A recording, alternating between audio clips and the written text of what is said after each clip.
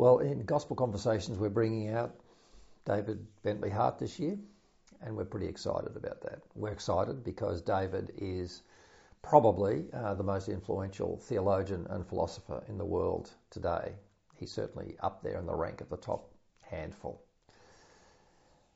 The reason he is because David is a polymath.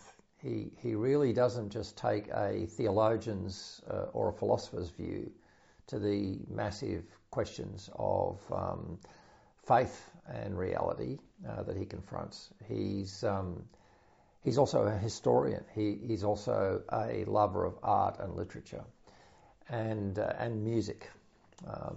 And of course, he's a great linguist. So we have a really unique opportunity to confront a mind who is, in the words of one of my friends, really an intellect for the ages. If that's all David was, I guess we wouldn't be so excited.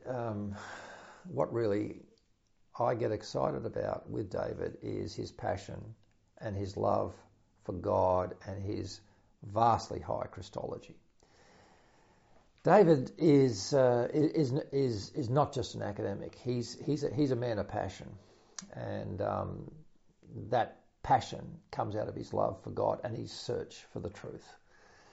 And that search for the truth leads him to what we could call a really high Christology. He has a really vast picture of the incarnation, a vast picture of what it means to be a human being. And it's for that reason that we've asked him to focus on that topic. What does it mean to be a human being?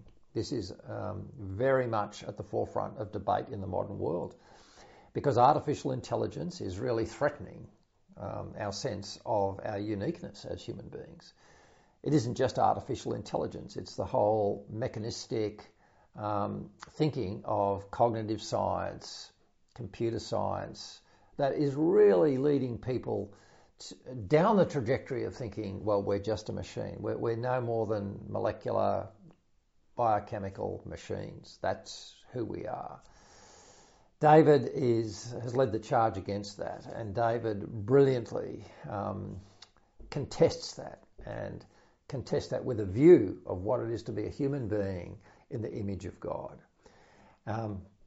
He's not just offensive about this, he actually takes it a long way. He really takes seriously the implications of the incarnation and what this means to say who we are as human beings. And that's what we're going to focus on in our conference with David. What does it mean to be a human being? Sinner, saint, or machine? Part of the topic won't just be contesting the idea of the machine. It'll be contesting the idea of total depravity. It'll be contesting the sin-based diagnosis of, I suppose, the low anthropology that unfortunately Protestantism and evangelicalism has left us with, which is something where a half-truth has become the whole truth. So that'll be the highlight of our time with David. As well as the conference, which is a Friday evening and a Saturday, we've got evening lectures, and they also will be really, really exciting. Of course, they'll be shorter. The first one will be really important as to where we are in Australia at the moment, and that is a panel discussion with two Indigenous leaders on the resonances between Indigenous spirituality and the gospel.